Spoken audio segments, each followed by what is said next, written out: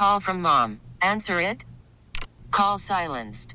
Instacart knows nothing gets between you and the game. That's why they make ordering from your couch easy.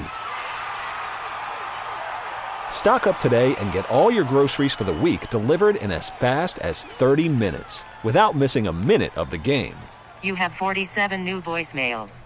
Download the app to get free delivery on your first 3 orders while supplies last. Minimum $10 per order. Additional terms apply.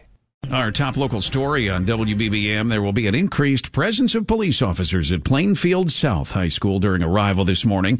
Joliet police say it's being done out of an abundance of caution because of an unsubstantiated threat that came to their attention. A statement from police says while they emphasize there's no immediate danger, they take all threats seriously and they're working closely with Plainfield South High School administration to ensure the safety of all students and staff. Illinois public schools may soon be required to offer full daycare kindergarten.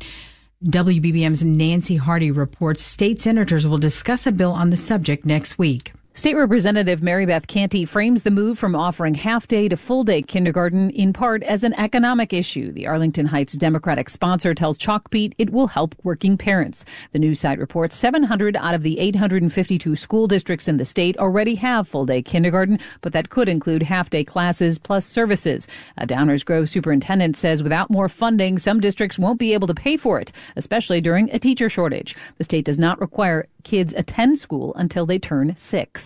Nancy Hardy, 105.9 WBBM. Chicago police are adding security measures in an effort to prevent the type of violent behavior that happened in the city last weekend, including when large groups of young people descended on the loop. There will now be bag checks at beach entry points and a curfew for minors at Millennium Park. 2 people were shot near State and Madison. 15 arrests were made last Saturday night. In addition, a 14-year-old boy was shot at 31st Street Beach last Friday. The Chicago Police Board has determined an officer who pistol whipped a man at a convenience store 6 years ago used excessive force and should be suspended for 6 months. The former police superintendent, David Brown, recommended that Officer Chavez Seiler be fired for his actions while trying to detain an armed man. There was a struggle as officers tried to control the man. Video showed that Seiler pistol whipped the man and told another officer to tase him in the face. He used the taser on the man's back instead. The police board decision says while striking the man in the head was initially justified, there came a point that it became excessive after the man's arms became stuck in his jacket and Seiler could have de-escalated the situation.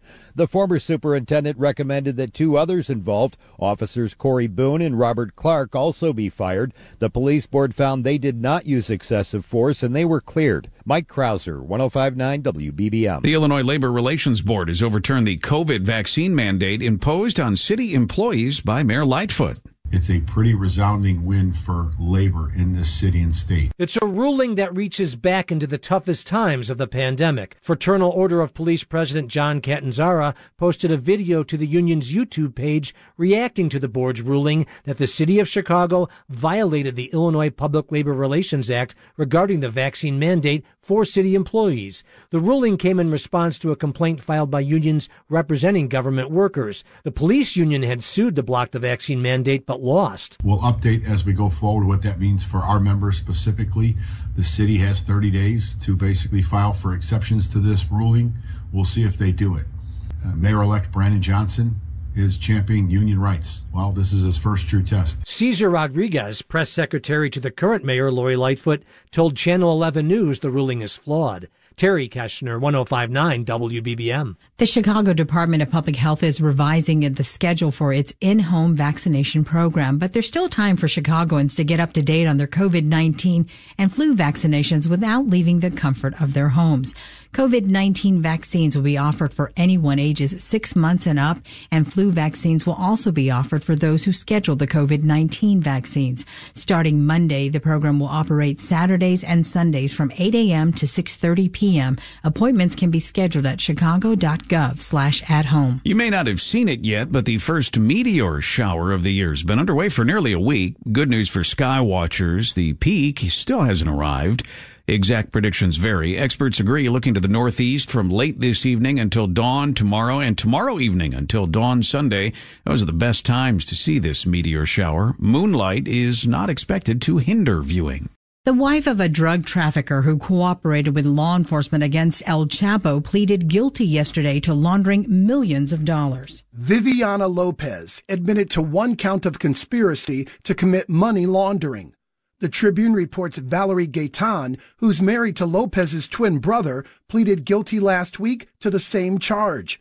Their husbands cooperated against former drug lord Joaquin El Chapo Guzman after working with him for more than a decade. The wives will be sentenced in July, and each woman faces a maximum sentence of 20 years in prison. Roger Plummer, 105.9 WBBM. No injuries have been reported after shots were fired during an armed robbery in a River North parking garage early today. Police say around 12:30 this morning, 2 people were walking in the garage on State and Illinois streets when 4 robbers approached them. After property was taken, one of the victims ran off. A robber fired at him but missed. 2 of the suspected robbers were caught while trying to flee. Police are looking for the other 2.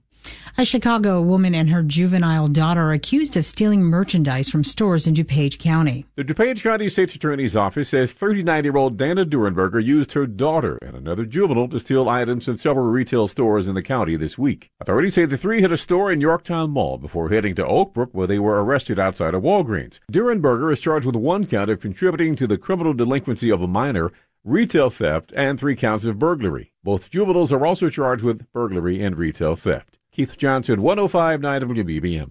Now, with the MLB app, you can get baseball your way. Pick your favorite team, your favorite players, and get customized highlights, stories, and breaking news right on your home feed. Follow the action with Game Day, where 3D replays add another dimension. Plus, notifications can keep you connected to every pitch, every hit, every game. The MLB app. Baseball your way. Download it now for free from the App Store or Google Play. Blackout and other restrictions apply. Major League Baseball trademarks used with permission.